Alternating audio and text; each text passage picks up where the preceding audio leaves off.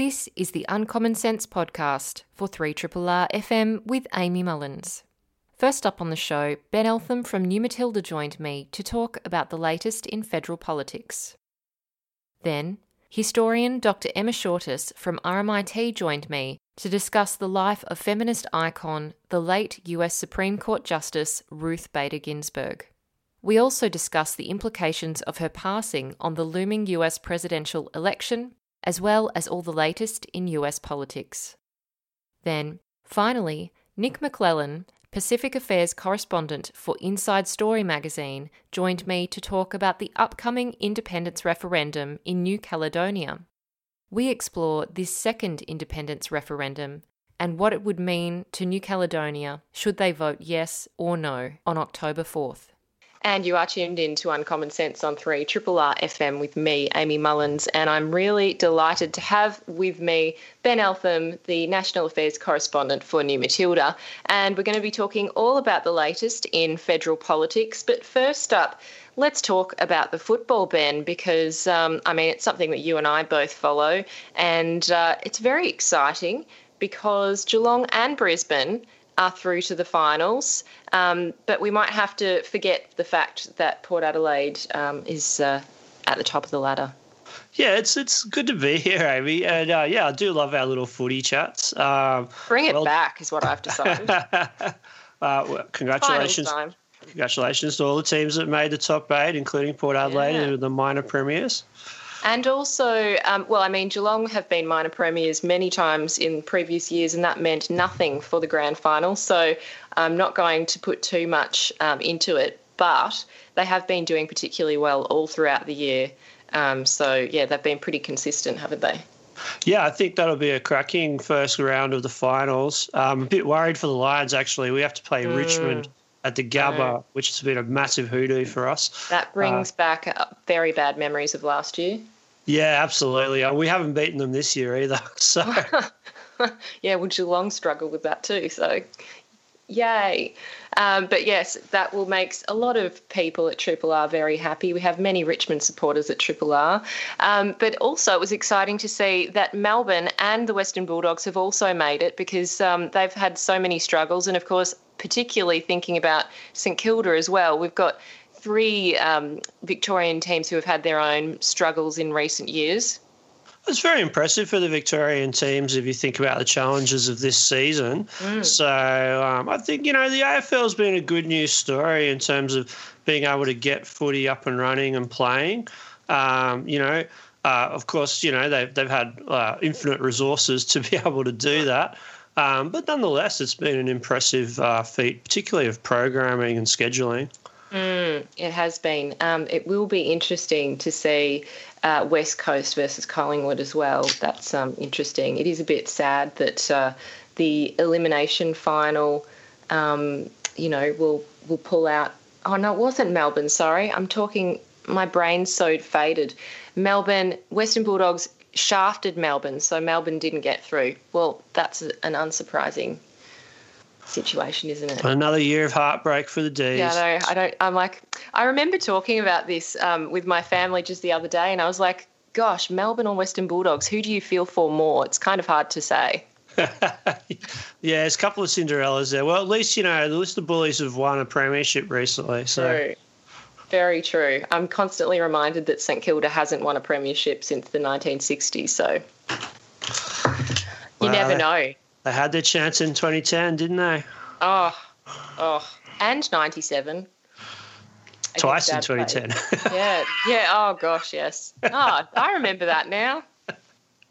So many exciting things. So anyway, now that we've got that out of the road. Yeah, do you want to talk politics now? We probably should. It's all related, isn't it? Because AFL has been caught up in a lot of politics. It actually has because of the coronavirus issues and the fact that Queensland did step up and support the AFL, but Queensland has certainly not had a great go of it in terms of the relationship between the federal government and Anastasia Palaszczuk. So it is kind of somehow caught up in politics. In terms of coronavirus, let's start there because, of course, it does tend to feed into a range of issues. We now have finally seen the numbers in Victoria reach much lower levels, and the Chief Health Officer here, Brett Sutton, is very happy about it. That said, I should just tell everyone I got all very excited because we had 14 cases one day and 11 the next. Today we have 28. So that's maybe not as great. And as you can see, there's still a lot of fluctuation going on in the figures. But we are seeing a lot of discussion happening about what to do when we get the numbers under control. How will Victoria open up again in a way that isn't going to lead us to another third wave, like something that happens and puts us back into lockdown? And I think it's on a lot of people's minds just how that's actually going to be achieved. Yeah, absolutely. I mean, once again, we get into the finer details of the epidemiology, which I'm not qualified to opine about. Of course, that hasn't stopped anyone else from talking about it over the last 6 months. But, I think it is time to pay tribute to the effort of the Victorian government over the last couple of months, particularly Brett Sutton and Daniel Andrews, getting us from, a 14-day rolling average of something like 400 cases a day, a peak of 700 cases at the worst day, down to, really now pretty manageable levels of community transmission. I think it's a tremendous public health achievement. There's been a lot of sacrifices, and of course there's been a lot of damage to the economy in the process. But I think we should, it's time to not exactly take a victory lap, but it's time to give ourselves a little bit of a pat on the back. Particularly as citizens of this city, we've done it pretty tough, and I think the majority of Melburnians have done the right thing. They've listened to the public health advice, and the result is what we're seeing over the last couple of days.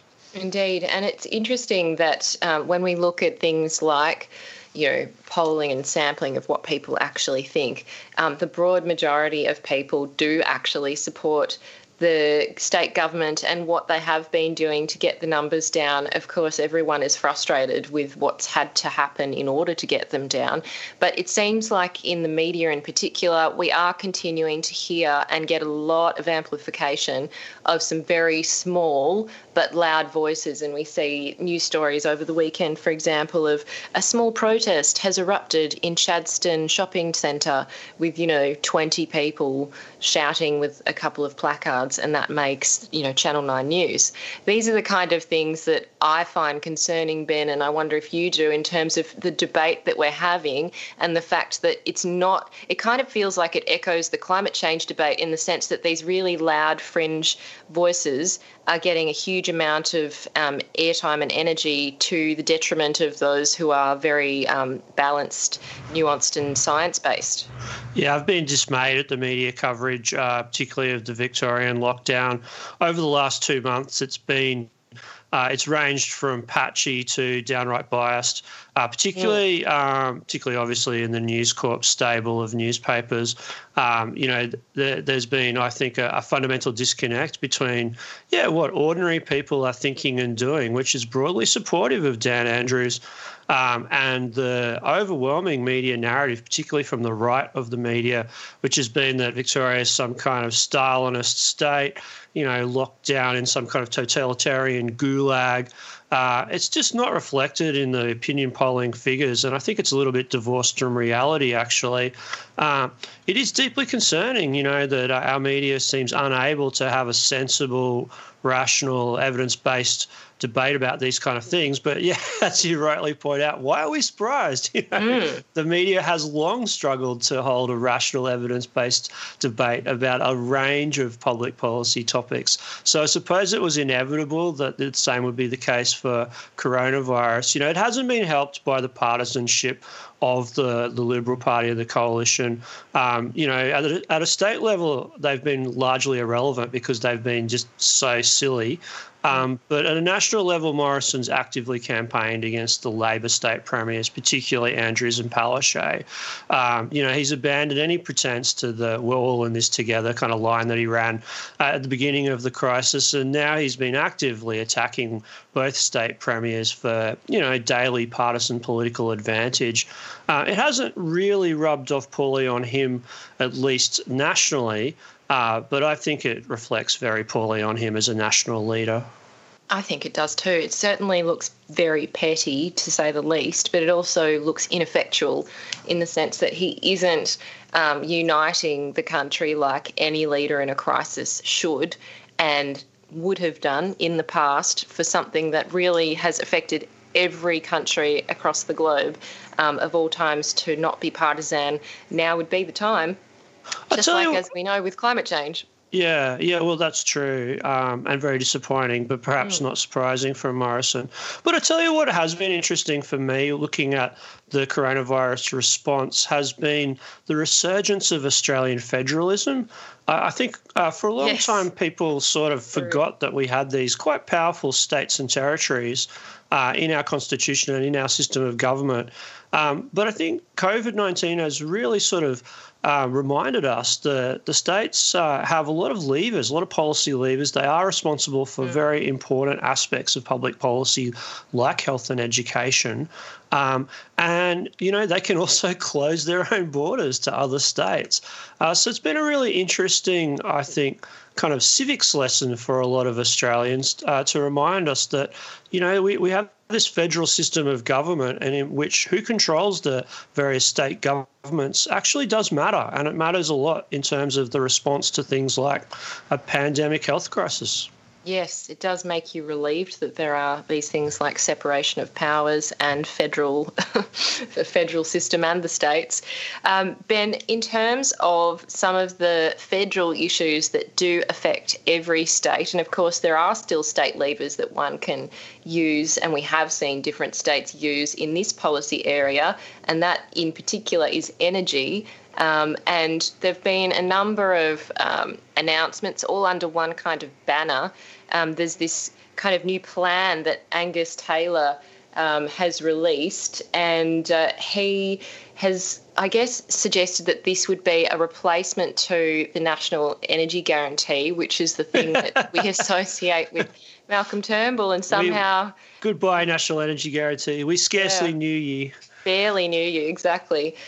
So many graphs, no one really still understood it at the end. But Malcolm Turnbull, of course, that was a major reason why he was turfed from the party. Now we're seeing this kind of very odd mosaic of ideas and decisions that are being made. Of course, not all of them can be taken without support from the Parliament.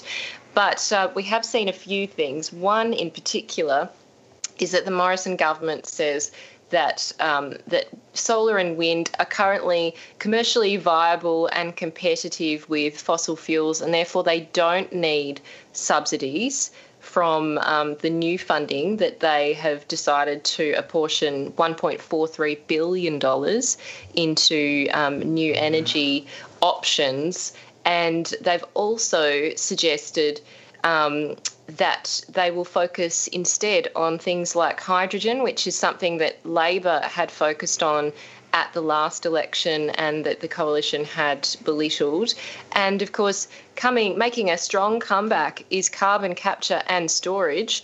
And apparently energy efficiency is now a thing, which of course it always has been. But one of the things that I found particularly interesting is that this morning Mark Butler, the Shadow Minister for Energy and Climate Change, suggested that Labor would support research into carbon capture and storage, putting money into research for that, but not to take it away from the renewable energy funding kind of round.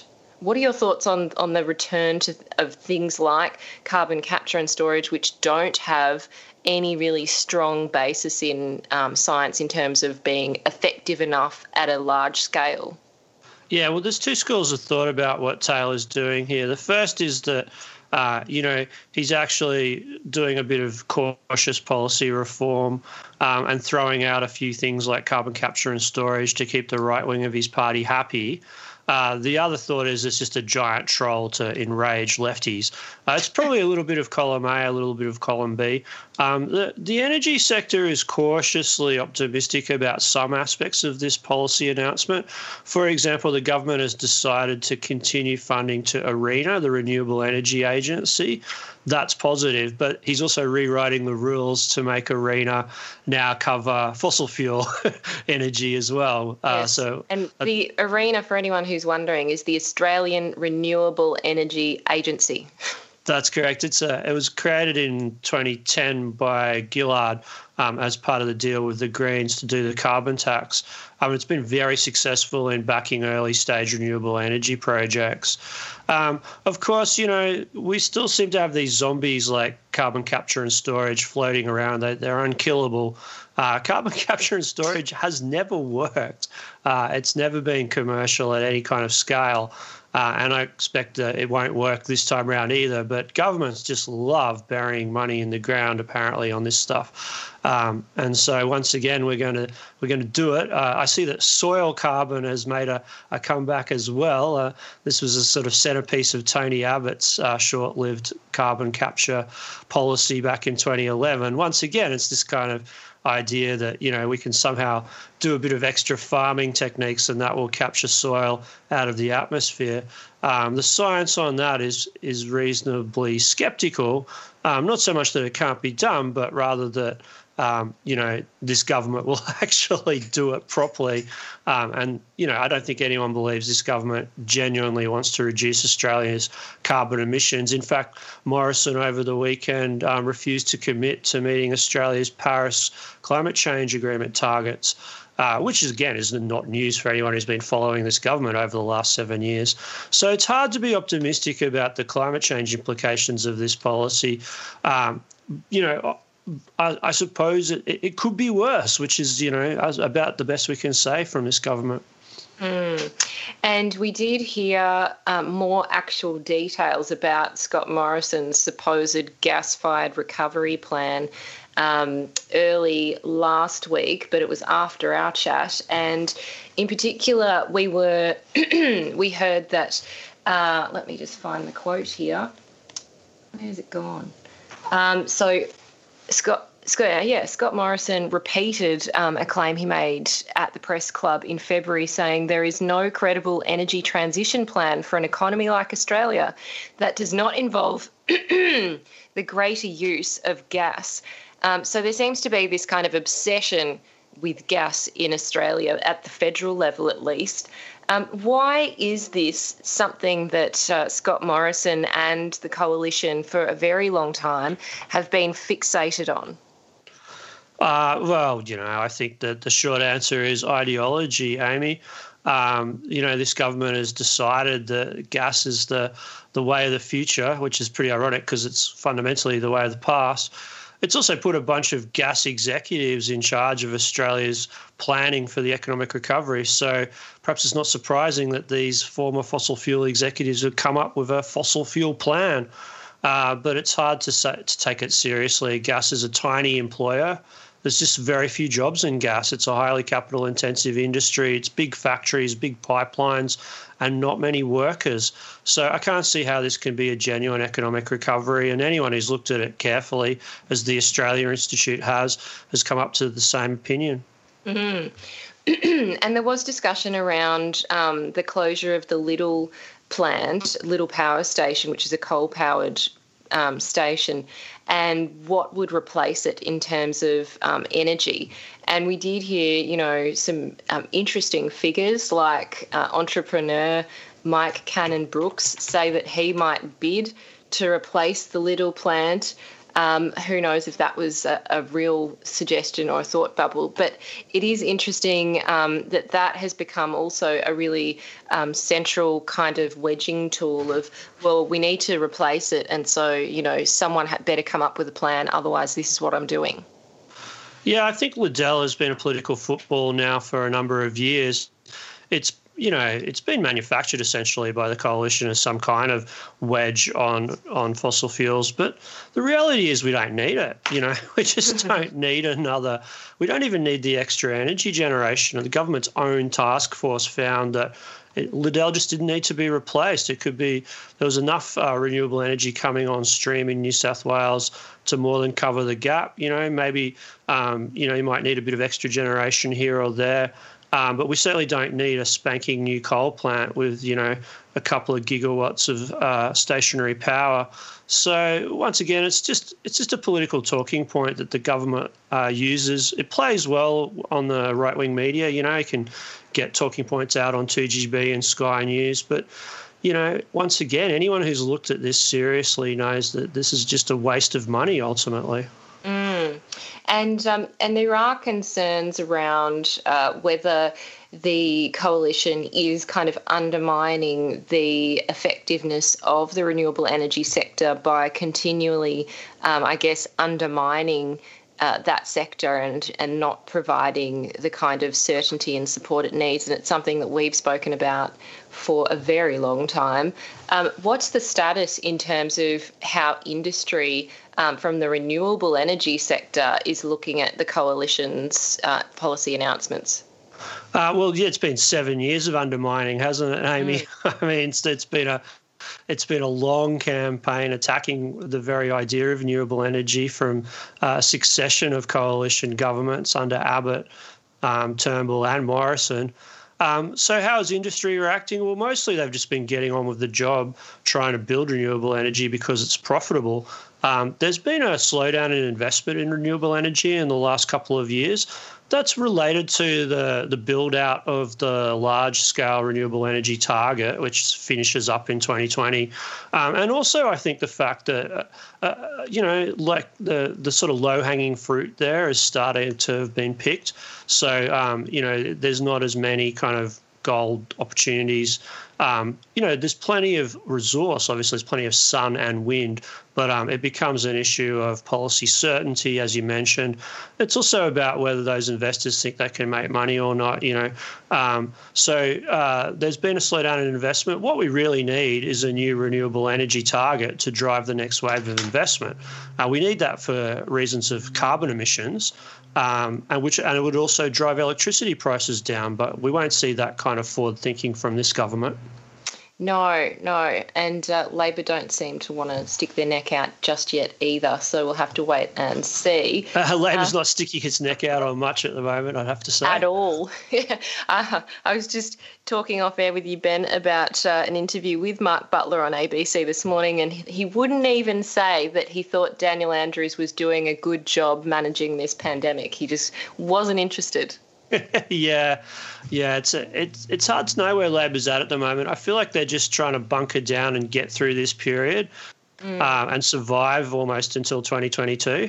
It's very hard, as we talked about last week, to be in opposition during a crisis like this. Voters tend to naturally rally around the government of the day, and oppositions tend to be irrelevant. And I think Labor's taken that on board, and they're just trying to keep their head down until such a time as voters have started listening to opposition parties again, and that may not be for some time.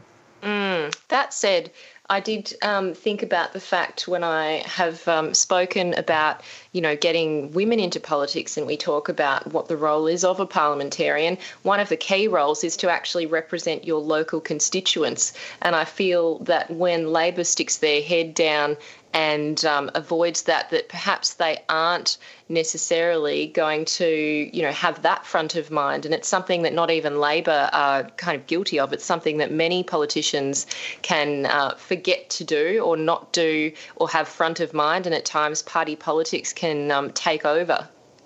Yes, well, party politics is the name of the game, so it often takes over, Amy. But, I think you're being a little bit unfair. I mean, plenty of backbenchers do very strong work in their electorates.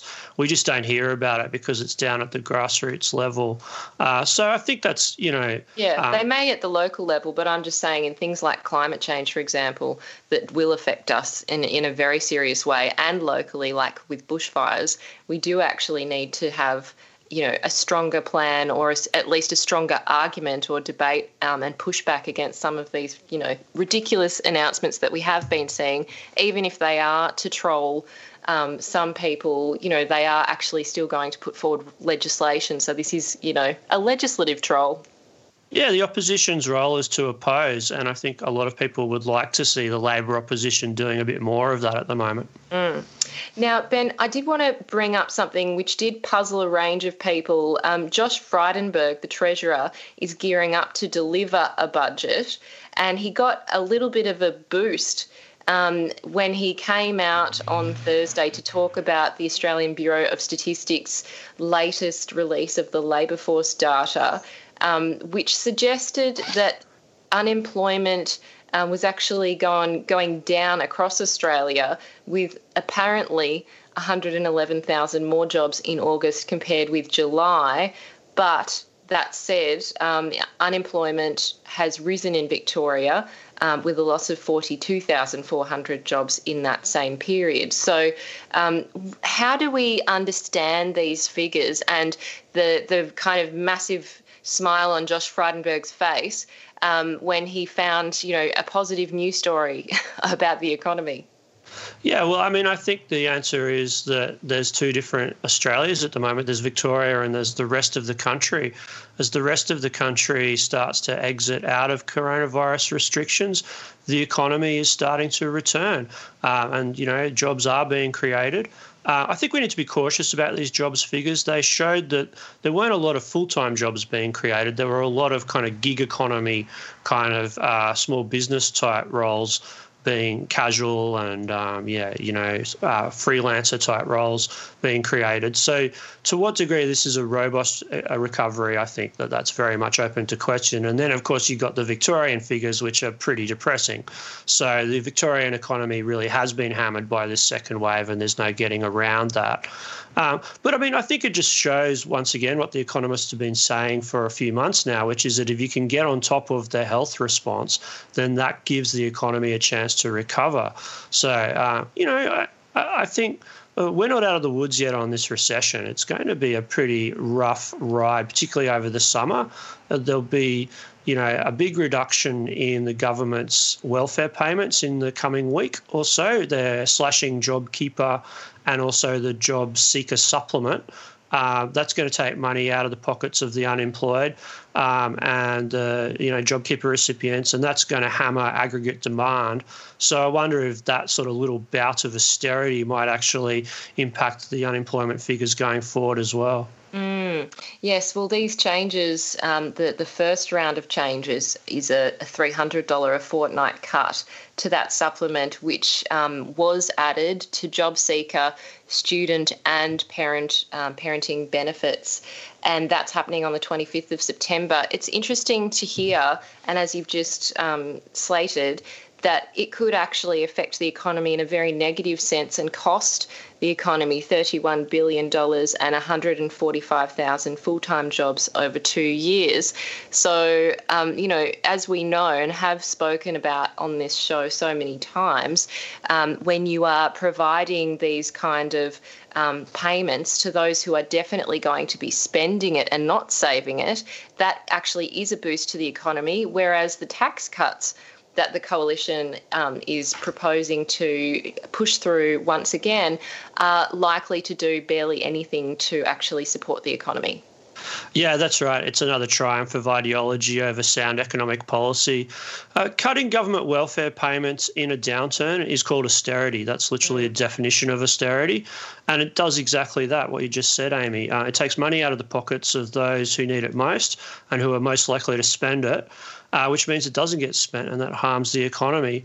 Yes, meanwhile, Morrison is pressing ahead with moving forward the very unfair and unequal tax cuts that were passed a couple of years ago.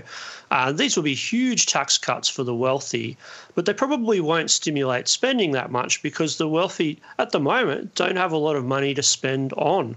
They've retained their jobs. This has been a tremendously unequal recession. So the rich really have got richer and the poor have really struggled. And so tax cuts for the rich is not likely to help the recovery for the simple reason that those guys are already sitting pretty. If you're on 180 grand a year, and you've retained your job in this downturn, your main challenge is finding things to spend it on. I read a stat the other day that luxury car sales are up, which is a very strange statistic to see in a recession, but I think it points to the very unequal skew of the coronavirus downturn. Yeah, it's a massive skew. Ben, in terms of the other element to this, which will be front of mind for many job seekers, potentially not those in Victoria yet, as mutual obligations are remaining at a paused stage in Victoria while we're still dealing with these tough restrictions. But the government has decided that, in fact, job seekers will now have to apply for numerous jobs, in fact, more than they were expected to before. So they're going to now have to search,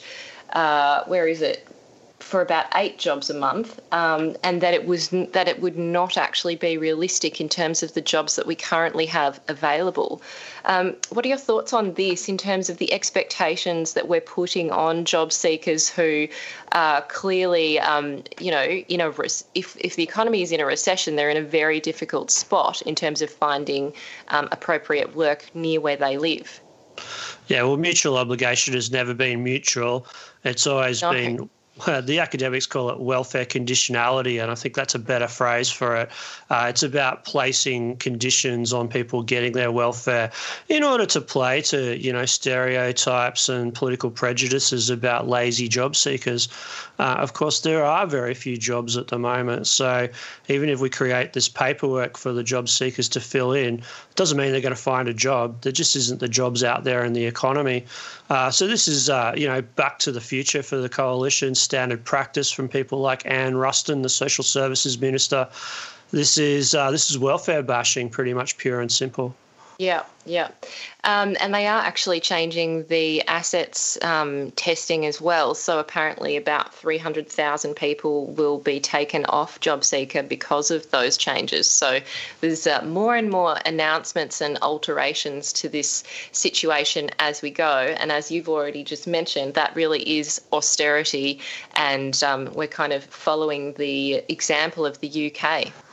Yeah, and it's a tragedy because if you look at the example of the UK, they had a slow and prolonged recovery to the global financial crisis after 2008, and it was because they implemented all these spending cuts in 2010, and that really delayed their economic recovery. In fact, they had a double dip. They went back into a recession, and that's the risk for Australia.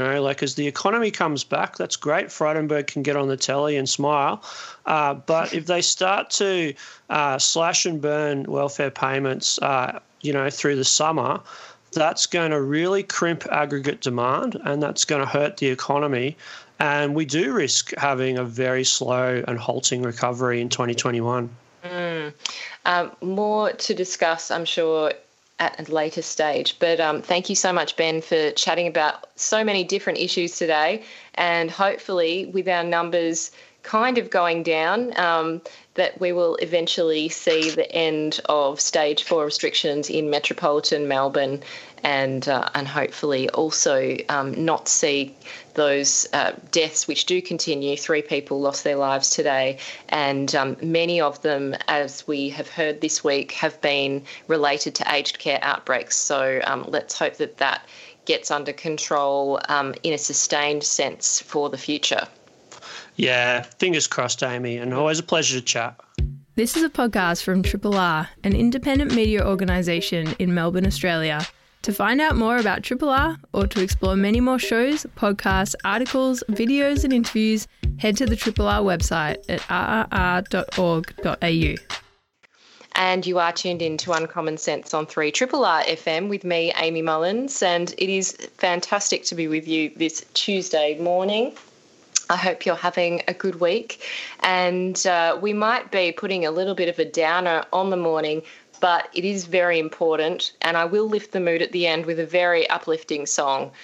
So there is light at the end of the tunnel. But who else would you rather talk about a difficult topic with than a wonderful thinker and articulate person such as Dr. Emma Shortis, who is a historian based at RMIT. She's a research fellow at the EU Studies Centre for Excellence. And Emma regularly joins me to talk about US politics, though it has been a little while. And I did want to pick up on some of the things that we've missed, Emma. But first up, welcome and thank you so much for joining me again. Oh, thanks for having me back. It is always an absolute delight to chat with you about US politics, which, you can't really say it's delightful, can you? But you are delightful, so that's a good thing. Thank you. Too kind. It's true. So first up, I did want to talk a little bit about the Democrats who, don't really get a whole lot of airtime at the moment because Trump keeps kind of taking up the space. But in terms of the final platform and really the two people leading this platform, we've got Joe Biden, who was, of course, the vice president under Barack Obama, and we've also got Kamala Harris, or some people you pronounce it differently, like Kamala or Kamala. So maybe correct me on my pronunciation, but how did we get to this point where, we've seen, I guess, something particularly substantial happen in the sense that Kamala Harris, who is a woman of colour, is now the vice presidential candidate for the Democrats? Yeah, so Kamala, I think, is the right pronunciation. I keep practicing and hoping that I'm getting it right. So you're right. It is hugely significant, I think, to have a woman of colour and a woman of South Asian descent as well on the Democratic ticket, on the ticket of a major party, and that's come about largely because I think of the at least partly because of the Black Lives Matter movement. So the Biden campaign was, I think, saw the importance of acknowledging that campaign and appointing a woman of colour to that position rather than going down, I guess, the usual path of picking, another white guy or even a white woman. So symbolically, I think that was really important. But I think Biden also, he really values Harris's input. He sees her as a really important thinker, an up-and-comer in the Democratic Party, and vetted her really carefully. I think it has to be said, the Democrats are really conscious of the attacks that are going to come from the Trump campaign and how effective those tactics are. As you said, Amy, how good he is at kind of sucking all the air out of the room. And so they've made that choice of Harris, I think, for that reason. She also has some really strong policy cred. She's coming out of California.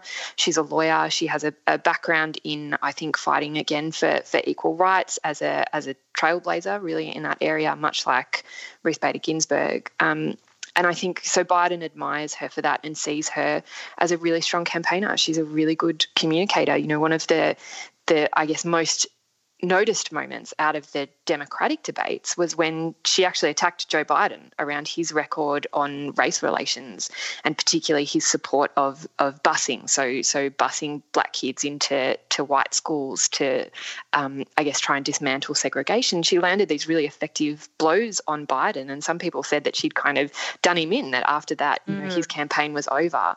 But I actually think it reflects really well on Joe Biden that he, has taken those attacks and has there's actually, I think, reflected a bit on the way that his policies at that time and the way that he sees them now, and is willing to have those discussions with a woman who he sees as his equal. So all of that, I think, is in, pretty stark contrast to the Trump administration. Very stark, yes. It does also remind me of an early interview that Kamala Harris gave with Stephen Conroy. Not Stephen Conroy. Oh, my God, I'm still in federal politics land. Stephen Colbert, very different people. Stephen Colbert on his show, which is also still social distancing and not in studio, but he actually asked about that moment in the debate, and her only kind of answer to her great takedown of Joe Biden was that it was a debate. And so nothing more could be read into it than the fact that it was a debate and I'm expected to do that. So, nothing to see here. And some people had criticised her as, not kind of acknowledging the significance of what she had done at the debate and kind of downplaying it a bit. What are your thoughts on that kind of that political strategy that she had to downplay the tensions that some people had been reading into, or at least, you know, seeking to ask questions about?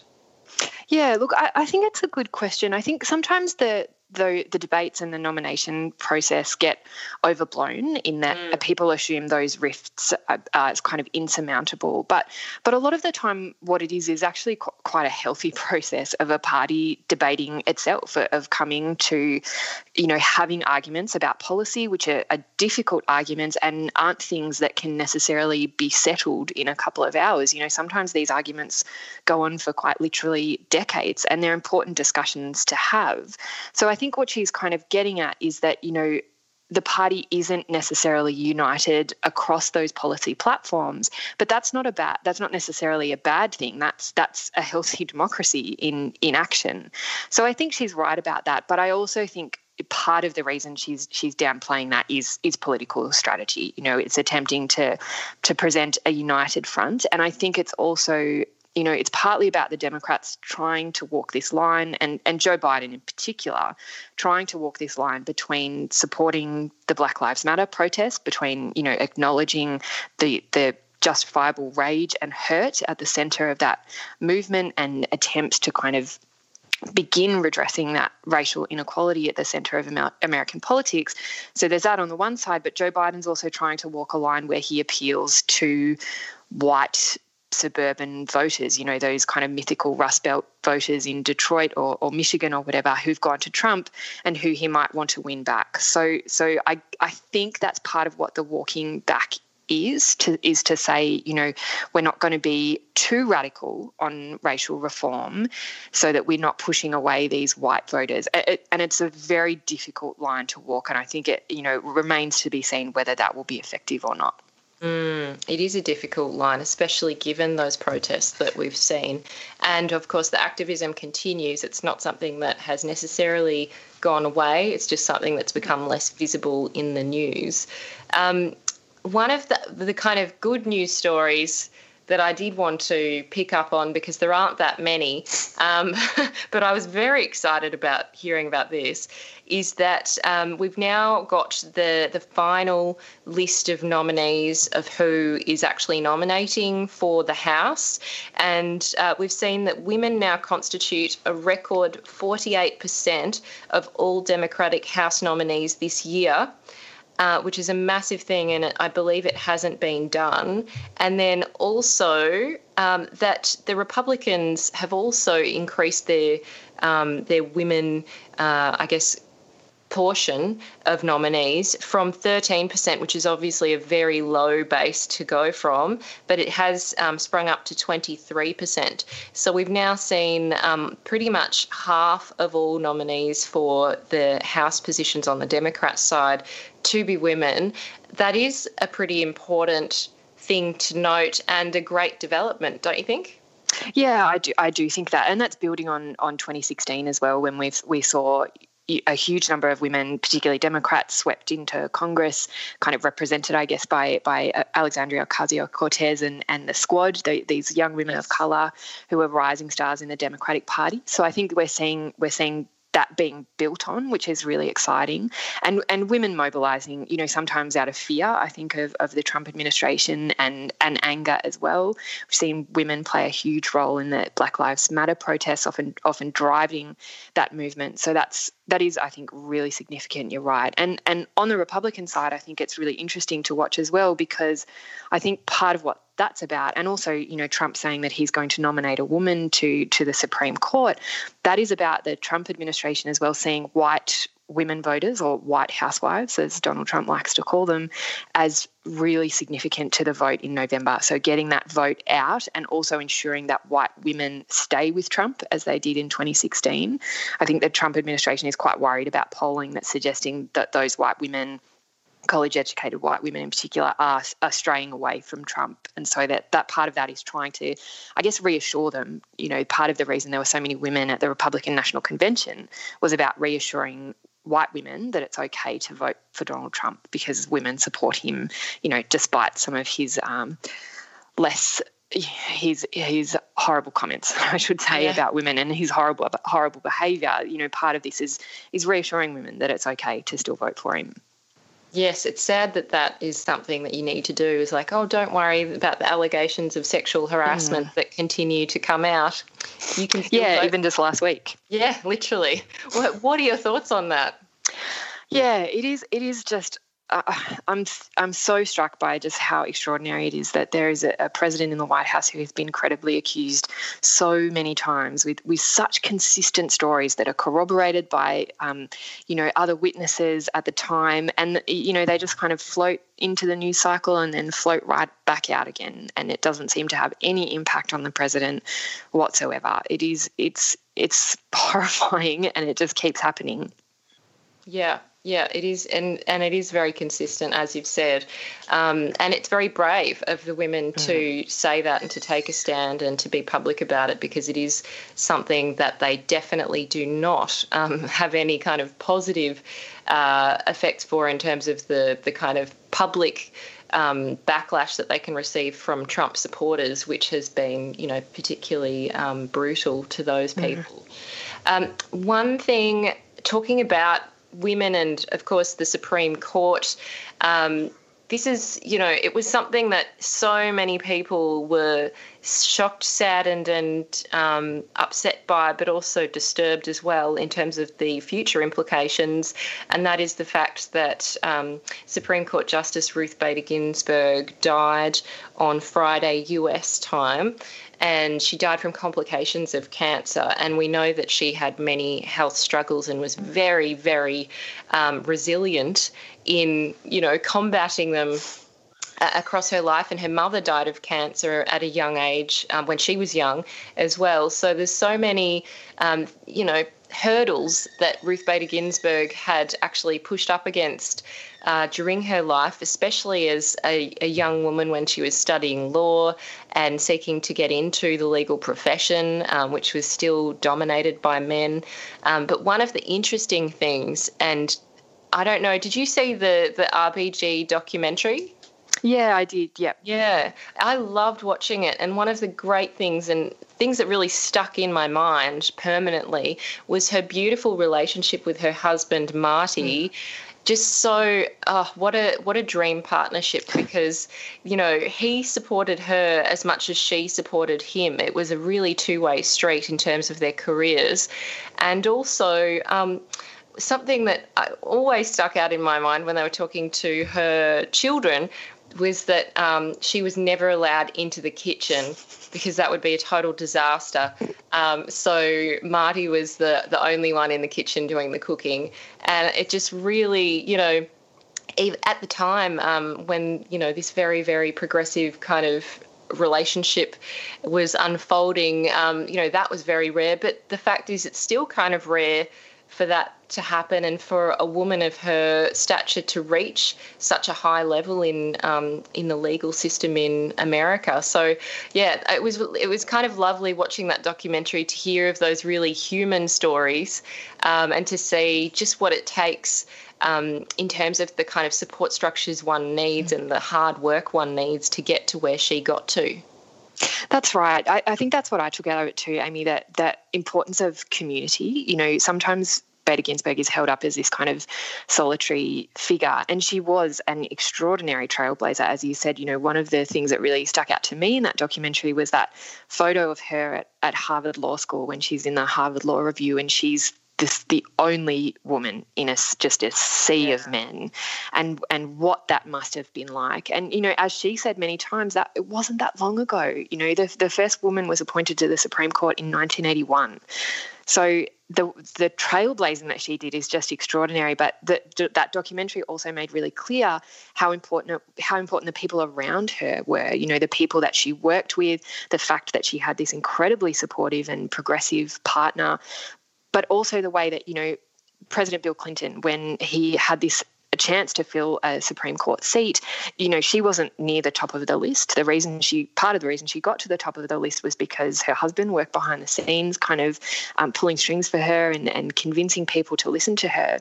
But then she gets into the room with President Clinton, and he basically just immediately is struck struck by her brilliance, her progressive credentials, and he said, within 15 minutes I decided that I was going to nominate her. And you see that again and again, in the scenes where in her confirmation hearings in the Senate where Joe Biden is chairing those sessions, you can see the open admiration on his face for this extraordinary woman. And I think, part of the reason we've seen this outpouring of grief for her is a reflection of that. It's a reflection of the effect that this very sort of quiet, retiring but fierce intellect and I think fierce protector and promoter of women's rights has had on the American political landscape. And that's why it's part of the reason why people are so devastated, but it's also because her loss could mean a reshaping of the court potentially for decades. Yeah, it really, really has major effects on legal precedent and legal decision-making in the Supreme Court, which is the highest court in America.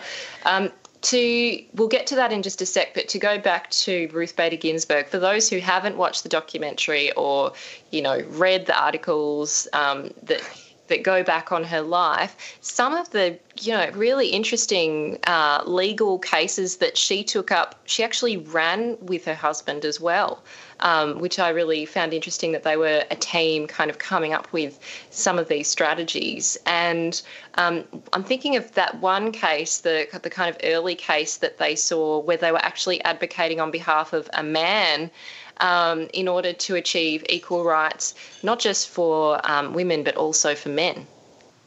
That's right. Yeah. So that was an early case where a man was widowed. His wife died, and he was left to care for their brand new baby, and had applied for Social Security support in order to do that, and was told that he didn't qualify because he was a man. Those supports were only there for women, and so they took this case on, and it was, I think, part of Bader Ginsburg's broader project around not just discrimination against women, but gender discrimination more broadly. Her argument was always that gender discrimination hurts everybody.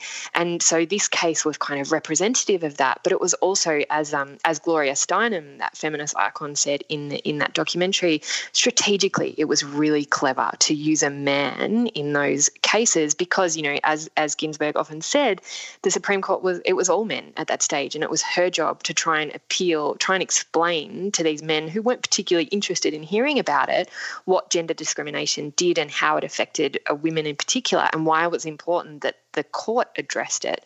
So, not only was it an important case, it also demonstrated how clever she was strategically speaking, in that extremely male-dominated environment of American law and American politics. Yeah, it's such a really interesting case, and it is true that that gender discrimination affects both sexes, of course, not always in the same way. One of the other kind of interesting points was that there's this term or phrase, notorious RBG, and she's kind of seen as like this, I don't know, gangster, I guess. She's certainly not a gangster, but do you know what I mean? Like she's tough, but she's cool, and fair-minded, and somehow that's very gangster. And apparently it was started by a second-year student at New York University School of Law. And I just wondered about this massive resurgence of popularity. I mean, she was already well known, but, in recent times she really has made it in popular culture, and she's become such a figure. Her image has been illustrated so many times by various artists. Her multiple films have been made about her life. And she herself has become basically a bit of a celebrity, or had become, towards the end of her life, a celebrity, appearing on so many different panels and events, and those becoming more and more reported on, more and more high profile. What are your thoughts on how she became, later in life, I guess, a pop icon in a way?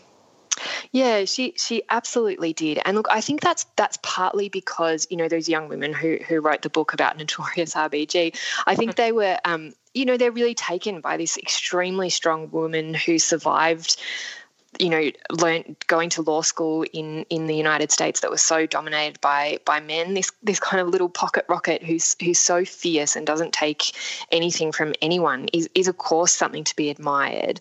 But she also kind of, I think, lent herself to meme culture, the meme culture of the internet, because she did really iconic things. Like whenever she dissented from a majority opinion at the Supreme Court, she would change her collar. So she'd wear a different lace collar, which became known as her dissent collar. So she's really good at that kind of symbolism, I suppose. And that also came with just an amazing ability to communicate. So when she did dissent from majority opinions, she often wrote very accessible opinions that are easily quotable and spoke, I think, to the heart of some of the rifts of American politics. So one of her more recent dissenting opinions was around the Voting Rights Act and the disenfranchisement of so many minority Americans, in places like Florida, where small crimes are designated as felonies in order to disenfranchise mainly young black men. And her dissenting opinion, I think, was short, it was sharp, and it spoke to the heart of those issues. And of course that appeals to young people in particular. But I think it's also, it's kind of reflective of a bigger problem at the heart of American politics, in that individuals and particularly women in this case are invested with so much responsibility, that Bader Ginsburg has been for a number of years carrying the hopes and fears of American progressives across the country, because she, for better or worse, was kind of seen as the one thing holding back the conservative justices of the Supreme Court who are bent on, attacking women's rights when it comes to abortion, who are attacking measures aimed at gun control and things like that. So this one woman is invested with both so much power and so much responsibility, and it's completely unrealistic to put all of that on one single person. That's not how political systems can or should function. So while I think it's so important and she deserves all of those accolades, it's also really important to be conscious of what that means for our politics. Yeah, I mean, there was so much pressure on her, as you say, and people were even obsessed with, like, what was her workout routine? How was she keeping fit so she would stay alive long enough? Yeah, exactly. Imagine people talking about you that way. And then on the Republican side, people basically sort of hoping that she would die. It was awful the way that people spoke about her. And in the aftermath of her death, the kind of the glee on the part of some conservatives is kind of, it's really sad, I think, to see that the way that these positions are treated and the way they kind of dehumanise the people that are in them. Oh, absolutely. Yeah, I mean, I've got to say I was really emotionally affected when I heard that news, because not only did I look up to her, but also I immediately knew what the implications were, or potential implications were, and that is something which no person should have to bear. And we've even seen that, she dictated a statement to someone at the end of her life, and we've even seen Donald Trump come out and undermine that and suggest that was made up by the Democrats, which is just ridiculous. But it's just another example of how, even in death, she's been kind of undermined, and her word having so much, I guess, credence and pressure put on it. Yeah, that's right. Yeah, so she dictated, I think it was to her granddaughter, that her most fervent wish was that her seat will not be filled until after the presidential election, and that's, of course, because of the desire on the part of conservatives to install a conservative judge and cement what would be a 6-3 conservative majority on the court. And that is tied up in an enormous amount of politics around the confirmation process and what has happened before, what Republicans did towards the end of Obama's term, and now to have Donald Trump come out and say, oh, well, she probably didn't say that, but also to not even care that she said that. I don't think they're making any pretensions about caring about fulfilling her wishes. They are intent on filling that seat as quickly as they possibly can. Yes, and it's really angered the Democrats who have past precedent to point to, which of course is not legally binding, about the fact that the Republicans did not approve or vote on their Barack Obama's proposed nominee for the Supreme Court because it was in an election year. But apparently that's no longer an important argument. That's right. It's interesting how politics can change so quickly, isn't it? And so that is right. There's what's happened in towards the end of Obama's term was Justice Antonin Scalia died, who was a conservative justice, and Obama was, well within his rights to make a nominee to fill that seat. And the Republicans at the time who controlled the Senate, led by Senate Majority Leader Mitch McConnell, refused to even have a hearing. They argued that it was an election year and the next president should fill the position, which completely, was within their, I guess, legal rights in the American political system, but was a complete departure from the norms of American politics. And now, faced with the same situation, at the time, people like Lindsey Graham was saying, use my words against me. In the final year of a presidential term, a SCOTUS judge should not be confirmed. And now, fast forward when we're faced with the same situation, and Republicans are saying, well, that doesn't apply because we control the presidency and the Senate, so we are within our rights to appoint a Supreme Court justice. But, I think it's interesting because those arguments are completely hypocritical. But the Republicans don't care. They have that. They have the power to do it, and getting a Conservative majority on the Supreme Court has been a generational project for Conservatives, particularly evangelical Christians in the United States. And faced with that opportunity, I think that Republicans are going to seize it. Yeah. I did hear a statistic this morning about the Democrats and their project about the Supreme Court, and that apparently they haven't nominated a Supreme Court majority since 1969. Is that the case? Yeah, as far as I know, that is the case. I think the Conservative side of politics has been much more focused historically on the Supreme Court than Democrats. It's been much more of a mobilising issue, particularly around abortion rights on that side of politics. And so there's been a big focus on the Supreme Court, and it has been a mobilising factor for Conservatives and particularly evangelical Christians. It's part of the reason you can explain their support of Trump, who is a figure that, ostensibly you would think Conservative Christians would not support because of his history of, being divorced however many times, his history with women, and, his general language, I suppose, and the fact that he is quite clearly has not been in the past a particularly religious person. But because he has had this ability to appoint Supreme Court justices and has promised to that base that he will appoint Conservative justices, you can explain that support, I think. So Trump is certainly hoping that this will be mobilising for his base. And I think Republicans in the Senate as well, people like Lindsey Graham of South Carolina, who is the one who's basically out being openly hypocritical about it. He's facing a pretty tough race for his re-election to the Senate, and he will focus on a Supreme Court justice in the hope that it will mobilise his base of Conservative supporters. So I think on the Conservative side of politics, this is seen as hugely important. And as, to kind of contradict myself, I guess, as much as they will be focused on re-election in November, again, this is also, historically speaking, a much bigger project where Conservatives have been focused on getting the Supreme Court because they see that, rightly, I think, as a way to shape American politics, to shape the laws of the United States around things like abortion, around gun control.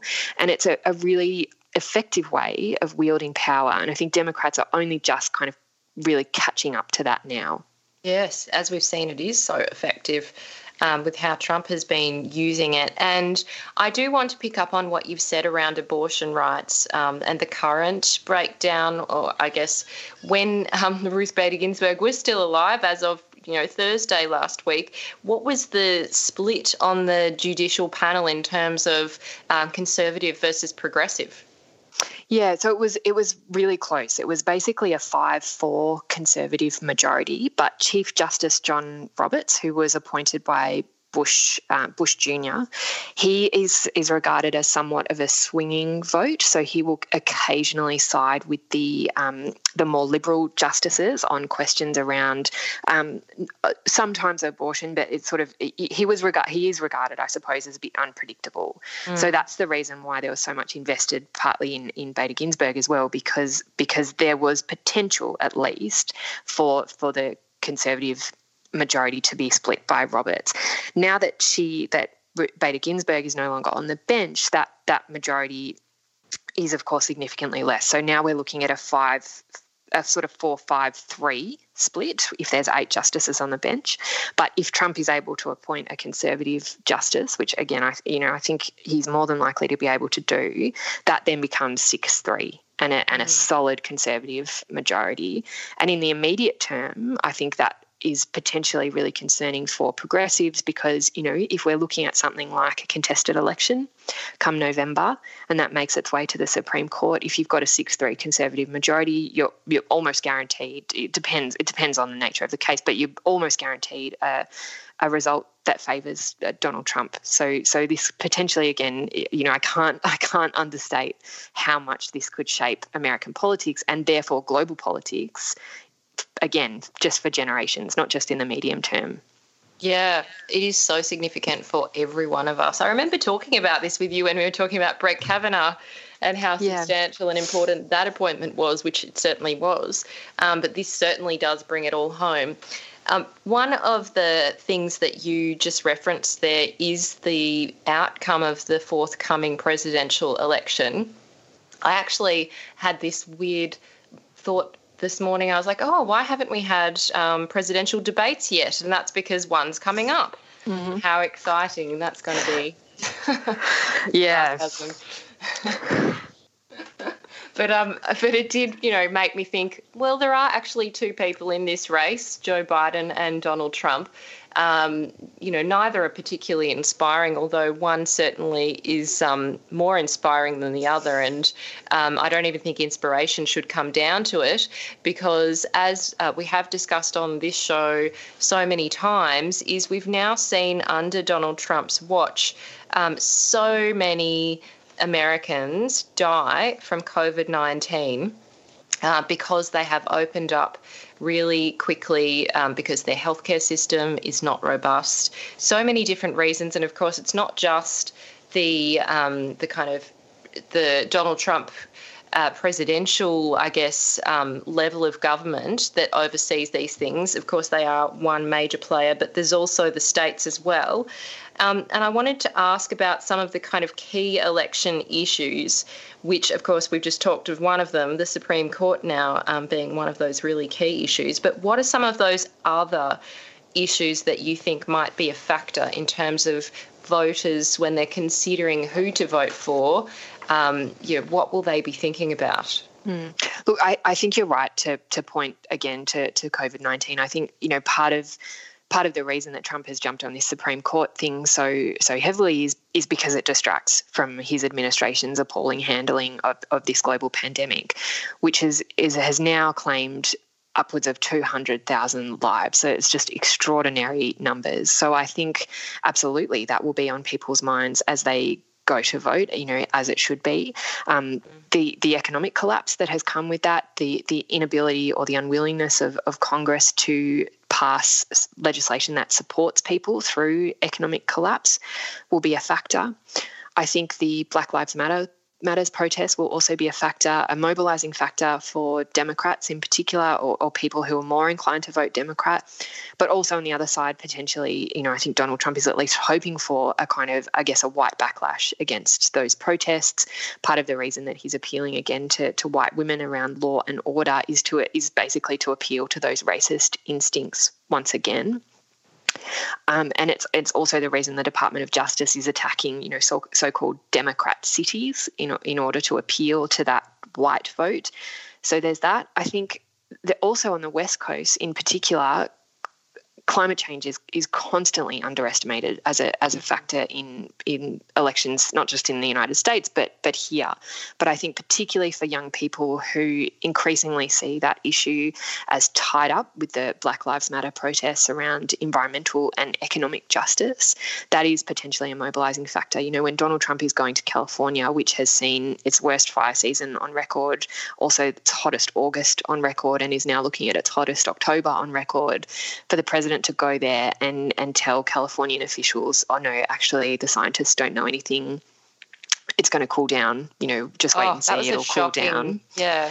Video. Yeah, it is shocking, and I think it should be shocking. So I think part of that will be mobilising, but I also think kind of tied up in all of that is a conversation about how dangerous Donald Trump is, and essentially what is ascendant fascism in the United States, where Trump is saying things like, if you take out the blue states, the democratic states, from death tolls around COVID-19, actually we're doing pretty well.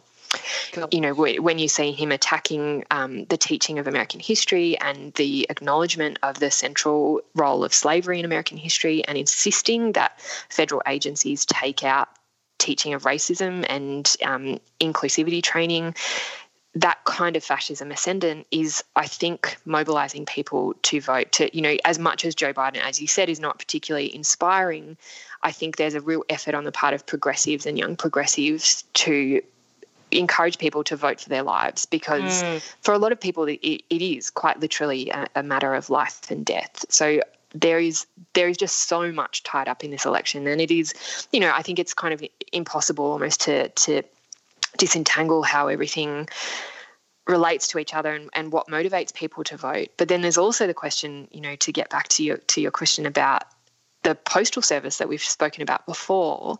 I think people are really frightened, and rightfully so, about whether their vote is going to count and how things are going to play out after Election Day, when people are voting by mail because they're afraid, rightly, of a global pandemic, what that's going to mean for their votes and how they're counted.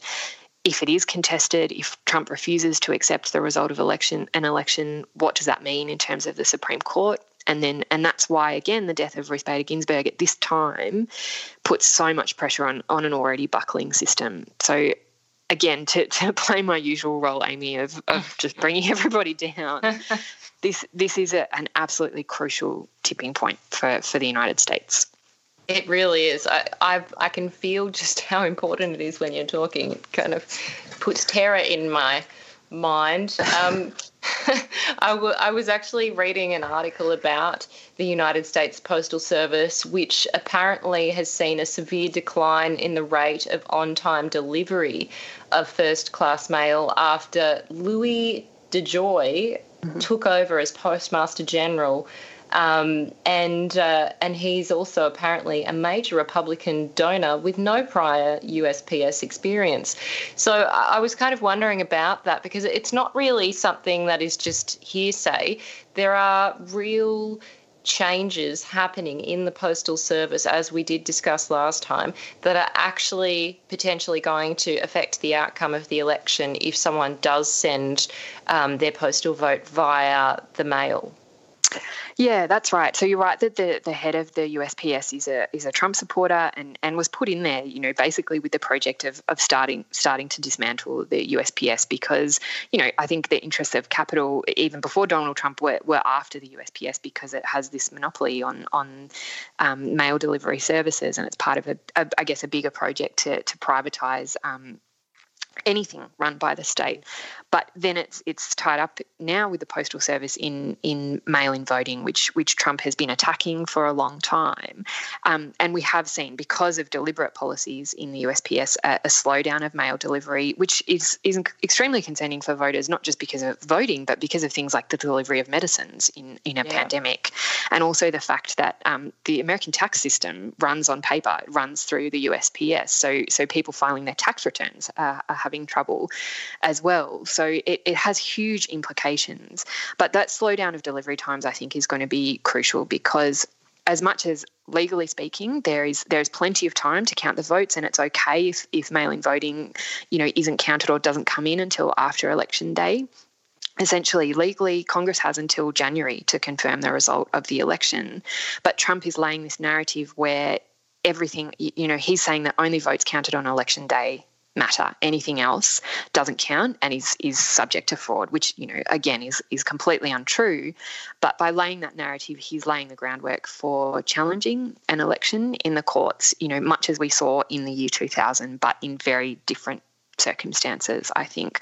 So that's why that's really scary because, just speaking of terrifying people, I am, it strikes terror into my heart to think about the day after the election, if there isn't a clear result, that we are going to face just utter chaos in the United States as there are legal fights over counting in a system that is already chaotic, that is different from city to city with officials who are political appointees. These systems aren't run like they are in Australia by, ostensibly apolitical people who are appointed to independent organisations. These are political people who are appointed to do things like oversee elections. So the potential for chaos there is, I think, really significant. Yeah, it is. I feel like, normally with an election we'd be talking about policy issues like climate change, front and centre. And now I feel like any kind of discussion of policy in America might be very unlikely coming up to November. Yeah, look, I think that's true. I think the Biden camp at least is doing as much as they can to try and talk about policy, to talk about what they'll do in terms of a global pandemic, but also in terms of climate change. Biden has a quite radical policy platform around climate change and around net neutrality, carbon neutrality by sort of 2050, getting back into the Paris Accords. So really significant and progressive policies because of things like the Sunrise Movement and the Black Lives Matter protests. But getting the airtime to talk about that stuff, I think, is really difficult when all of a sudden, Biden is forced to talk about the Supreme Court and maintaining the norms of American politics. So getting that cut through, I think, is going to be really difficult. And it's very hard to not just talk about personalities, I think. Yeah. Let's hope, even though the debates are not usually that meaningful, that at least some questions about those types of issues will be asked and potentially reported on. So you can only hope. Yeah, we live in hope. Cross fingers, you never know. Thanks so much, Emma, for joining me today. It's been so wonderful to get into a really in-depth chat about US politics at a time where it matters more than ever. So I really do appreciate your expertise and time today. Oh, it's my pleasure, Amy, as always. You're listening to a Triple R podcast. Discover more podcasts from Triple R exploring science, technology, food, books, social issues, politics and more. To listen, hit up the Triple R website or your favourite podcast platform. And you are tuned in to Uncommon Sense on 3RRR FM with me, Amy Mullins. It's so lovely to be with you on this Tuesday morning, as I do, between 9 a.m. and noon. And anyone who has listened to this show for a little while would have heard the dulcet tones of Nic Maclellan, who has a wonderful voice for radio, I've got to say, and he's also an excellent writer and journalist. I was really excited to hear this year that Nic was awarded the Sean Dorney Grant for Pacific Journalism by the Walkley Foundation, which means that he's been producing some really wonderful long-form pieces of journalism. He's been doing some fantastic interviews, and anyone who's heard from Nic would know that he does spend a huge amount of his time in the Pacific on the ground in various places, including Fiji. And so given the coronavirus, it must be particularly tough to not be there at the moment. But we're going to be talking with Nic, who has great connections with people in New Caledonia and the rest of Fiji, for example, and other Pacific islands. We're going to be talking about a really important issue that we have discussed in the past. There was a previous referendum on independence in New Caledonia, And that was only about 2 years ago. And we're now seeing another referendum on the same question happening in October. And this is a really important issue for people in New Caledonia.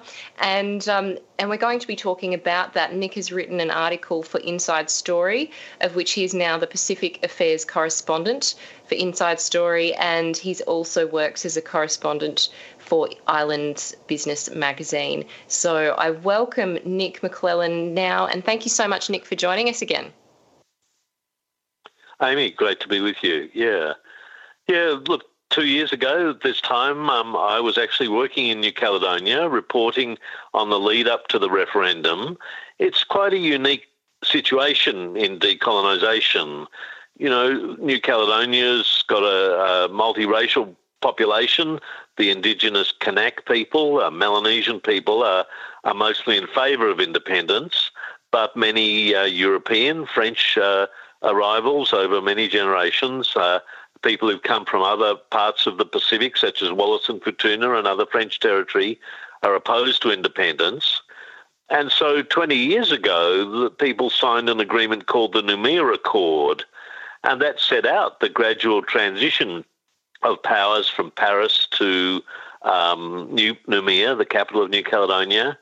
It set up a new Congress and provincial assemblies, political institutions, and it created a unique situation that at the end of this 20-year transition, there could be a referendum on independence, but not just one.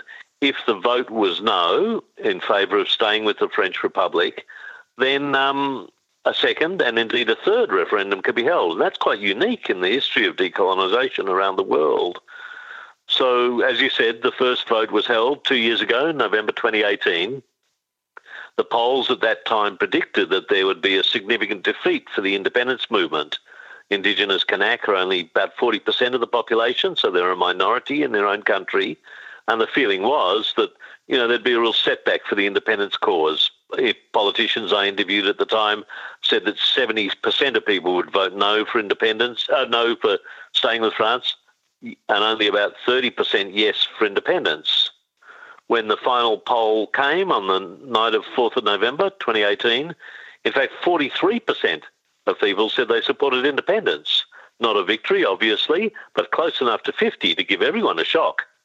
And that's why we've come to this second vote, which will be held in just 10 days' time, the 4th of October. It is really exciting to see, given that there was such a close result, that it is being put to the population again. And, also really interesting to hear about those dividing lines, particularly the overwhelming support for independence among the Indigenous Kanak people, who make up nearly 40% of the population.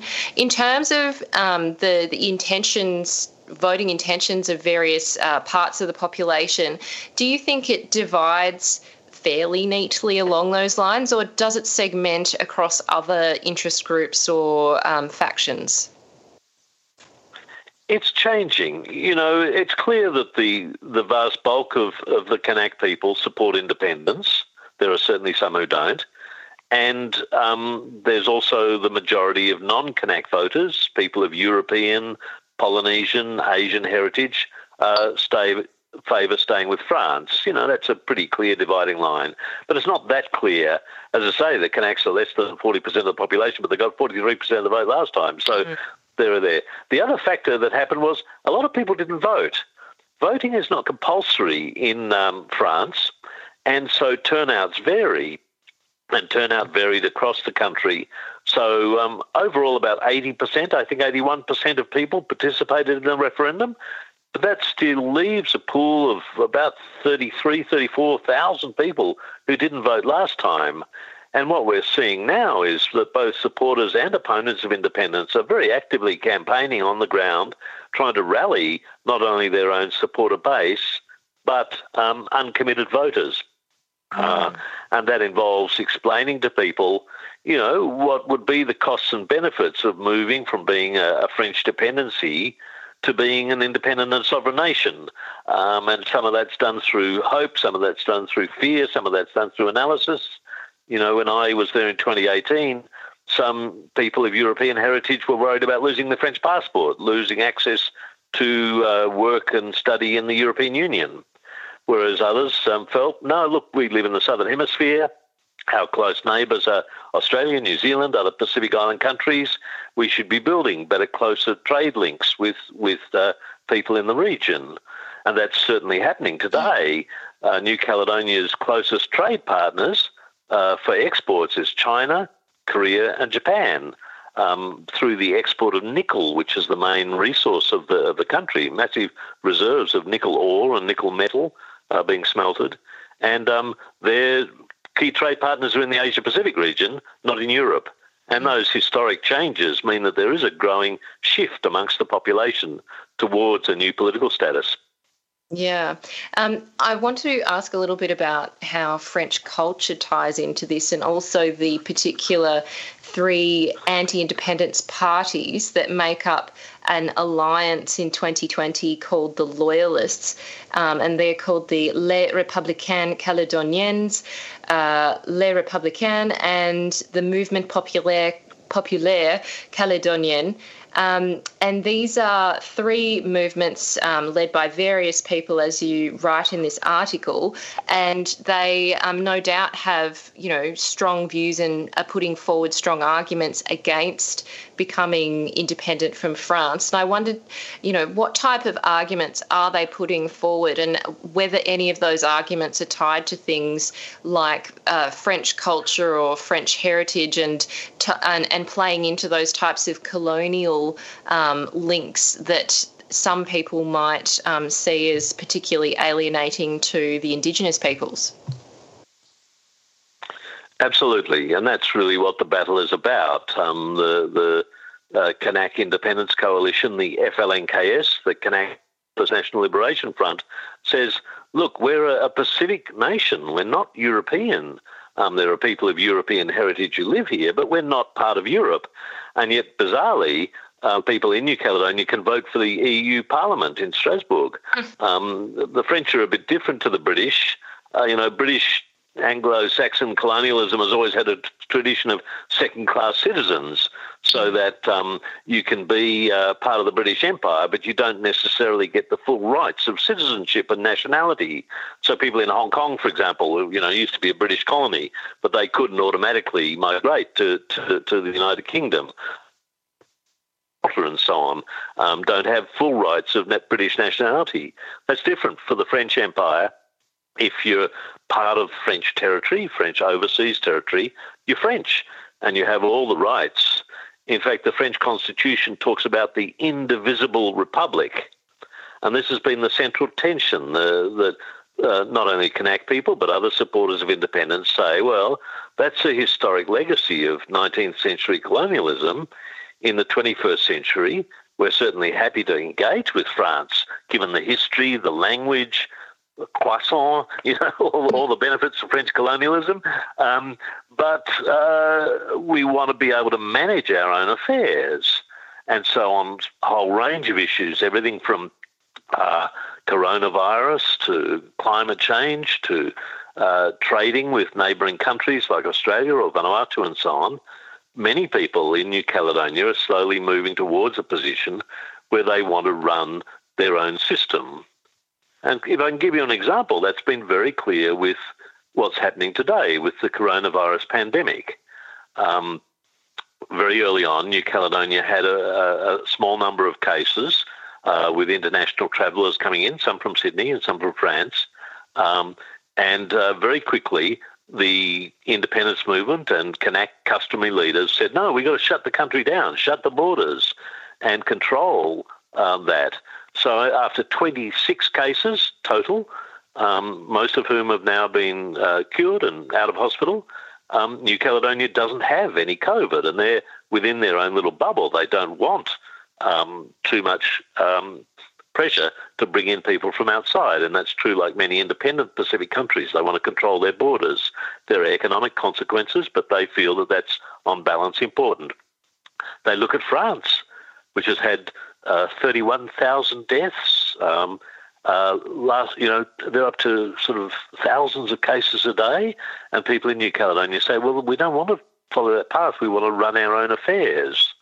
And they look at French Polynesia, which doesn't have the same level of authority as New Caledonia to control its own governance. And French Polynesia, under pressure from the French, opened up to tourism in mid-July. They're now up to 1,300, nearly 1,400 cases of COVID. So people in New Caledonia say, our control of our own affairs has allowed us to ride the wave of coronavirus like independent countries, and there are 10 independent Pacific Island countries that, despite economic consequences, have managed to survive the pandemic by just locking down and closing borders.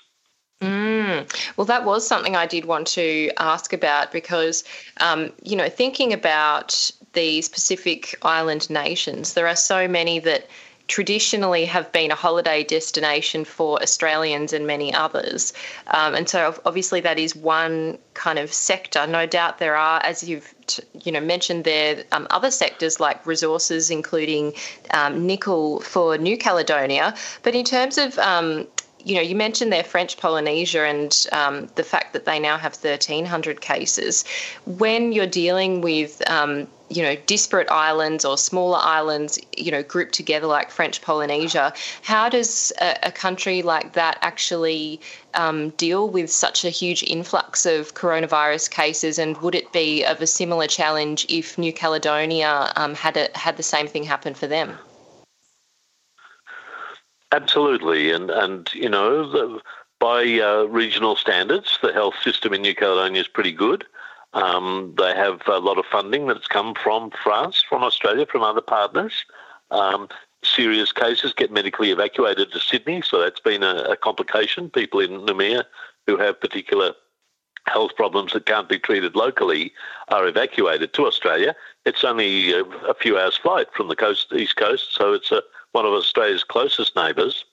But this has been a real challenge. Some countries have been harder hit by the loss of tourism. Fiji, Palau, Cook Islands are just 3 countries, Vanuatu, that about 40% of their economy before the pandemic came from tourism. So they've obviously had a huge hit. And just as Australia has faced, tourism, hospitality, the many workers who directly or indirectly employed in that area have lost jobs. And that's been a terrible economic and personal impact. New Caledonia's done better than others, though, because it's a mining country with massive reserves of nickel and other strategic metals. And they've continued exporting to China during the last 6 months, and so have managed to get revenues and income. On tourism too, I interviewed the president of New Caledonia just a couple of weeks ago, and he was saying that in a funny way our tourism sector's been okay because the main hotels, the international hotels, have lost a lot of tourism, obviously, with the borders closed, but we've been using them to quarantine people flying in, very much on the Australian model. I think somewhat better run than the Australian model. But people who normally go holidaying in France or in Australia, New Zealand, are holidaying internally. So there's actually a mini boom of tourism where highly paid French public servants who live in the capital, Noumea, are going bush for the first time. Rather than travel for a holiday to Sydney, they're going up north, going to the islands, going to the rural areas. So the economy is sort of ticking over. Not perfect, obviously. Everyone in the world is facing a significant recession. But relative to some other parts of the Pacific and certainly to the other French territories like French Polynesia, New Caledonia is hanging on. And I think that's part of the context for the referendum coming up on the 4th of October. Some people, French loyalists, want to hang on to the skirts of La Mère Patrie, the French motherland, but Kanaks are saying, and other supporters of independence are saying, we have to run our own affairs. We have to manage things according to the realities of living in the Pacific. And that's particularly evident at a time that the French government is completely distracted by, a whole range of domestic challenges. Yeah, and we'll get to the French government in a moment. I do want to pick up on one issue which is particularly symbolic and then get into some of the more practical issues of independence. But one of them was about the bleu, blanc, rouge flag, which is the French flag, and the fact that a number of parties or political parties who've been engaged in this referendum have been using the French flag on their materials as, really almost like a centrepiece in terms of their campaign material, the tricolour French flag. And apparently the highest French administrative court rejected a challenge to use this French flag in the campaign for the referendum. And so it seems like there have been, I guess, a couple of these more symbolic issues that have become quite contentious in terms of how one campaigns on the ground and how one changes the minds of voters to whichever side they're campaigning. So I did want to ask about this kind of the ground campaign and the way that the campaign is being conducted, and then ask a little bit about the particular arguments. Yeah, look, I think it's a really interesting situation. I'm sorry, as I say, that I can't be there as I was 2 years ago. When I travel in 2018, the campaign varies from place to place. In the urban centre, Nouméa, the capital, which is a town of about 100,000 people, a bit more with Greater Nouméa, surrounding towns and suburbs. It's a very French environment and so on. So there were public meetings and town halls, lots of debate on the telly and on the radio. In the rural areas, particularly in the Kanak majority areas, where many people live in what are called Kanak tribes, these are villages almost like reserves that were historically colonial reserves. There, the campaigning is a lot more face-to-face. I went out with FLNKS teams to talk to people on the ground about why they should vote yes for independence. Some of the questions were very practical. People saying, well, what happens to my pension, which is currently funded by the French state? Will I be able to go and study in France if New Caledonia is an independent country? People had questions, what we call hip pocket questions that are obviously relevant in any campaign. There's a lot of fear, obviously, from the anti-independence side, saying there'll be doom and destruction if you cut financial ties from Paris. The independence movement said, well, look, yes, we may lose some French funding, but we're not going to rupture ties with France. And more importantly, as an independent country, we'd be able to get development assistance and support from a whole range of international institutions, from the United Nations, the World Bank, the Green Climate Fund, from neighbours like Australia and New Zealand and so on, to supplement what we can do on the ground. And that point is often made too by the independence movement, that there's enormous inequality in the society. There are French public servants on very high salaries, European-level salaries, plus hardship bonuses for being so far away from us. And at the same time, there are thousands of people living in squatter settlements around the capital, Nouméa. There's an enormous disparity in wealth and opportunity in education, and not only Indigenous Kanak, but also other islanders, people from Wallis and Futuna and so on, are amongst the poorest in the society. So those questions about what's in it for me are there. But as you mentioned about the flag, it's also about symbolism. It's also about hope and aspirations and emotion as much as cold, hard logic. And that's where the battle of the flags is so important. The Kanak independence movement, the FLNKS, raised the flag of Kanaki, a multicoloured flag with Kanak symbols on it, back in 1984 when they were first created. And that's become the symbol of their struggle, their quest for independence. And it's often contrasted to the French flag, the tricolour, and the French national anthem, the Marseillaise. The Kanak movement says, look, we're not French. This isn't our symbol.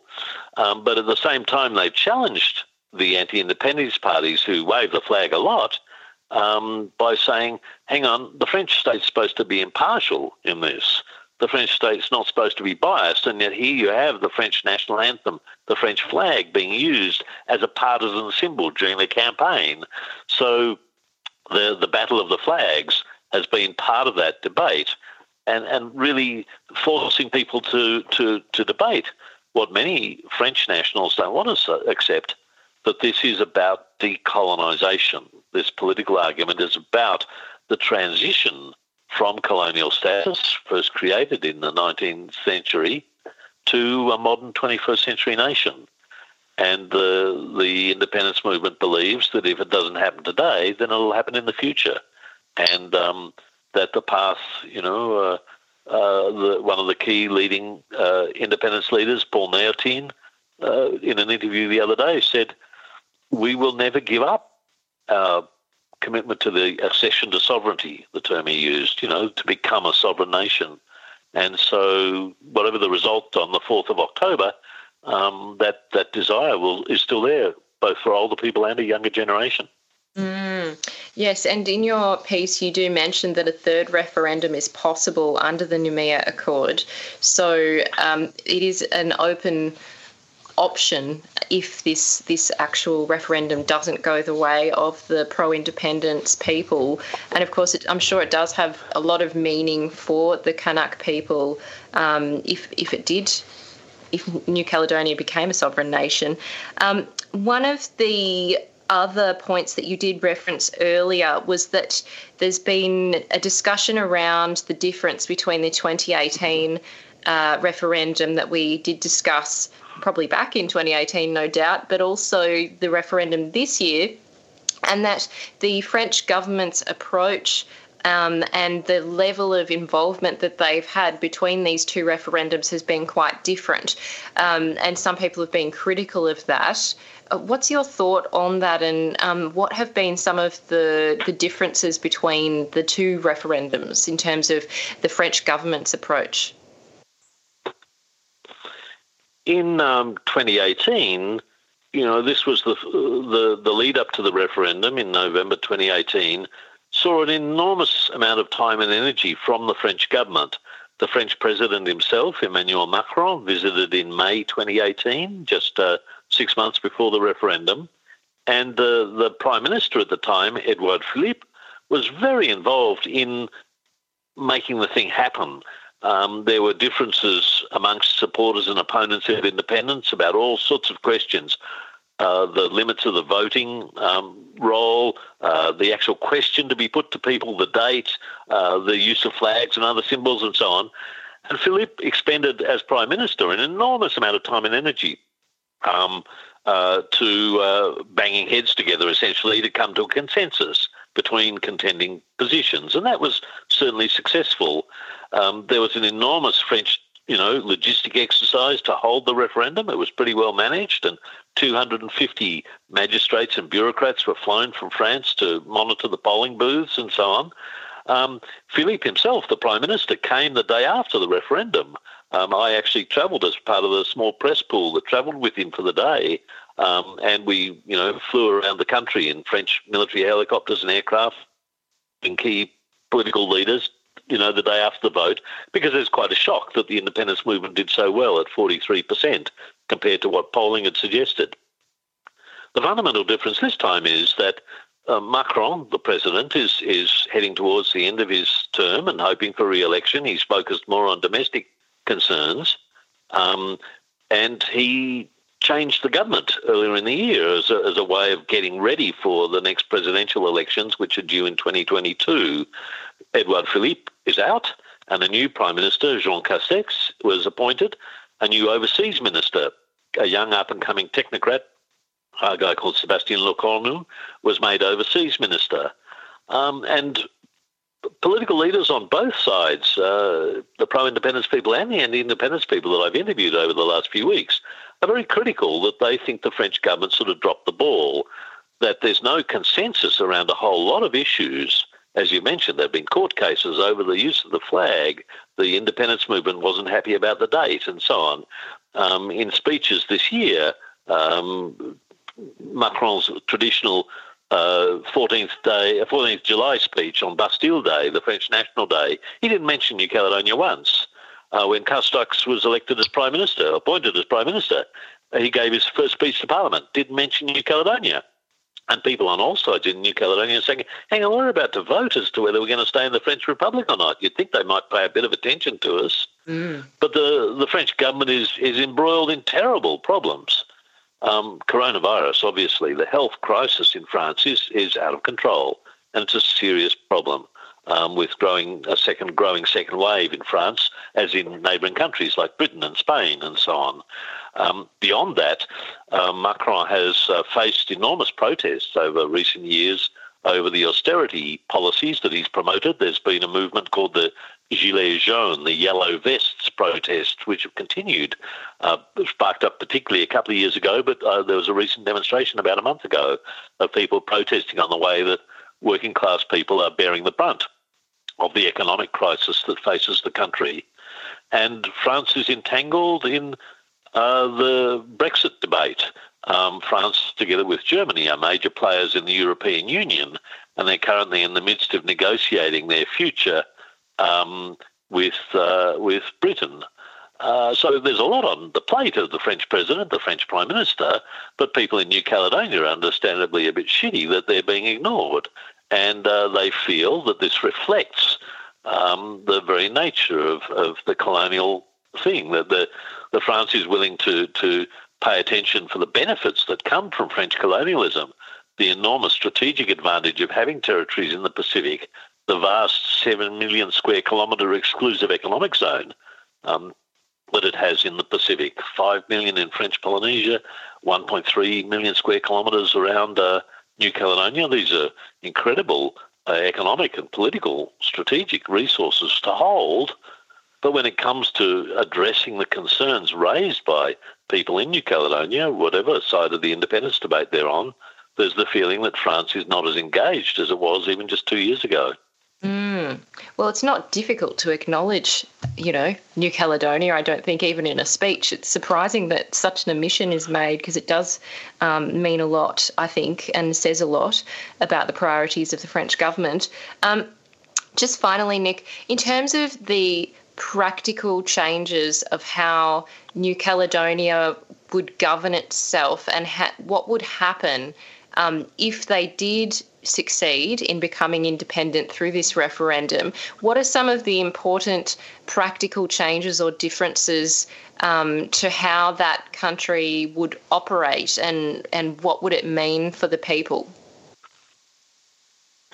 The independence movement has been negotiating with the French state for some time, and they've mapped out what they call a transition. If on the 4th of October 51% of people voted yes for independence, it wouldn't happen the next day. They've talked about a 3-year transition to address a whole range of practical and political issues, to map out a timetable for them to join the United Nations, to map out a funding transition. France currently puts in quite a lot of money, to pay for its own public servants and so on. So the question is, would those public servants still stay there but be employees of the government of New Caledonia rather than the government of France? Would France continue to give money, or would they walk away in a snort? How do they transfer the authority over the final areas, things like defence, foreign policy, currency, the judicial system and the courts, all of which are currently controlled by the French state?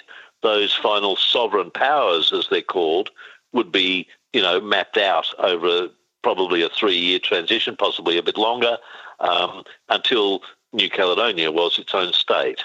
So the key implications for people then would be, at what point would there be a transition from French nationality to the nationality of a new republic, probably called Kanaki New Caledonia, a bit like Papua New Guinea, a double-barrel name, but reflecting the Kanak heritage and the French heritage. That would pose a challenge for many French nationals. The obvious question, would you stay or would you want to go to France? Would people give up their French passport, or would they be able to hold dual nationality, hold a passport both in France and in the new republic? Those are a whole range of administrative, legal, financial negotiations that would take place over 3 years. A yes vote on the 4th of October would point them in that path. If people vote no, there's still another chance. Yeah.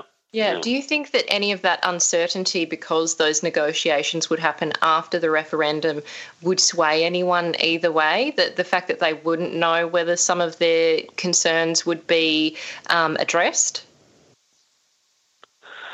My suspicion is that people are uncertain about the future, not just because of those questions, but because of the state of the world. The coronavirus pandemic has had obviously not just health impacts, but enormous economic impacts.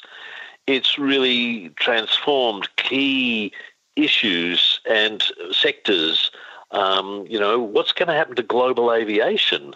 New Caledonia is, 20,000 kilometres on the other side of the world from France. If global aviation doesn't spring back, it's going to be very costly to fly from France to New Caledonia. So that's got huge implications for their economy, for their society, for their culture. What's going to happen with the health system? Will the borders need to remain closed, or could New Caledonia become part of a bubble with neighbouring countries? And, there's been talk of a trans-Tasman travel bubble. What about a Pacific travel bubble? And those discussions are going on within the region. People, frankly, don't want a bubble with France, given they've got 30,000 dead from COVID. Speaking bluntly, with all respect to the people who've died, it's a tragedy, and people in New Caledonia look at it with horror, by and large. They're really concerned about the French compatriots. So that uncertainty, I think, will probably weigh on people as they go to the polls on 4th of October. And I wouldn't be surprised if people are reluctant to take the leap into the future, given that uncertainty. What is likely to happen, I think, though, is a change in the score, a few points either way. And indeed, political leaders on both sides have said that to me. One leading anti-independence leader, Philip Gomez, said, look, I don't think they're going to get 50%, but they can win without 50%. If they go up a few points from, say, 43 to 46%, that will be a psychological shock for us who are loyal to France, and people will have to think seriously about the third referendum. We obviously want to go the other way. We want to get a much bigger support, and that's obviously up for the people of New Caledonia, the long-term residents of New Caledonia, to decide in just 10 days' time. But I think the point is people around the region are addressing this question of self-determination. It's not just New Caledonia, but Bougainville and West Papua, people of Guam and others. People in this post-COVID world are going to say, how do we run our own affairs in a global context where, the big countries are looking after themselves and their own interests? And that's a European phenomenon as well. In Spain, the Catalan movement, the Basque movement, question in Scotland and the United Kingdom. I mean, there are many places in the world who feel that at a time of global uncertainty, to be able to run their own affairs rather than have some far distant administering power telling them what to do is an important question. Do people have the capacity to do that? That's where, as a neighbour, Australia has a role to play. New Caledonia is one of our closest neighbours. We could and should be engaging more with New Caledonia, despite the language barrier, simply because there are many issues that people there are facing, the same ones that we are. Climate change. True. How do you deal with the transnational companies, working on Indigenous land? What about the Chinese? All the questions that Australia faces are ones that are also being faced by our Pacific neighbours. And there's enormous potential for us to work together regardless of what people decide on the 4th of October. Nic, it's been so wonderful to chat with you and to get a real insight into what's happening in New Caledonia, and I've found it so fascinating to hear about it and to get a better understanding of the kind of challenges and questions that the people of New Caledonia are facing. So thank you so much for joining us today and being so generous with your insights. Always happy. Let's keep talking about the Pacific. As I say, these are our neighbours, and one of the great failures of the mainstream media in Australia is that they don't take the region seriously, and to get a sense of what's happening, in the region is so important. And so thanks for the opportunity to speak to people today. Oh, it's my pleasure. Thank you so much. I'm Amy Mullins, and you've been listening to the Uncommon Sense podcast. Uncommon Sense is a radio show broadcast on 3RRR FM in Melbourne every Tuesday between 9am and 12pm.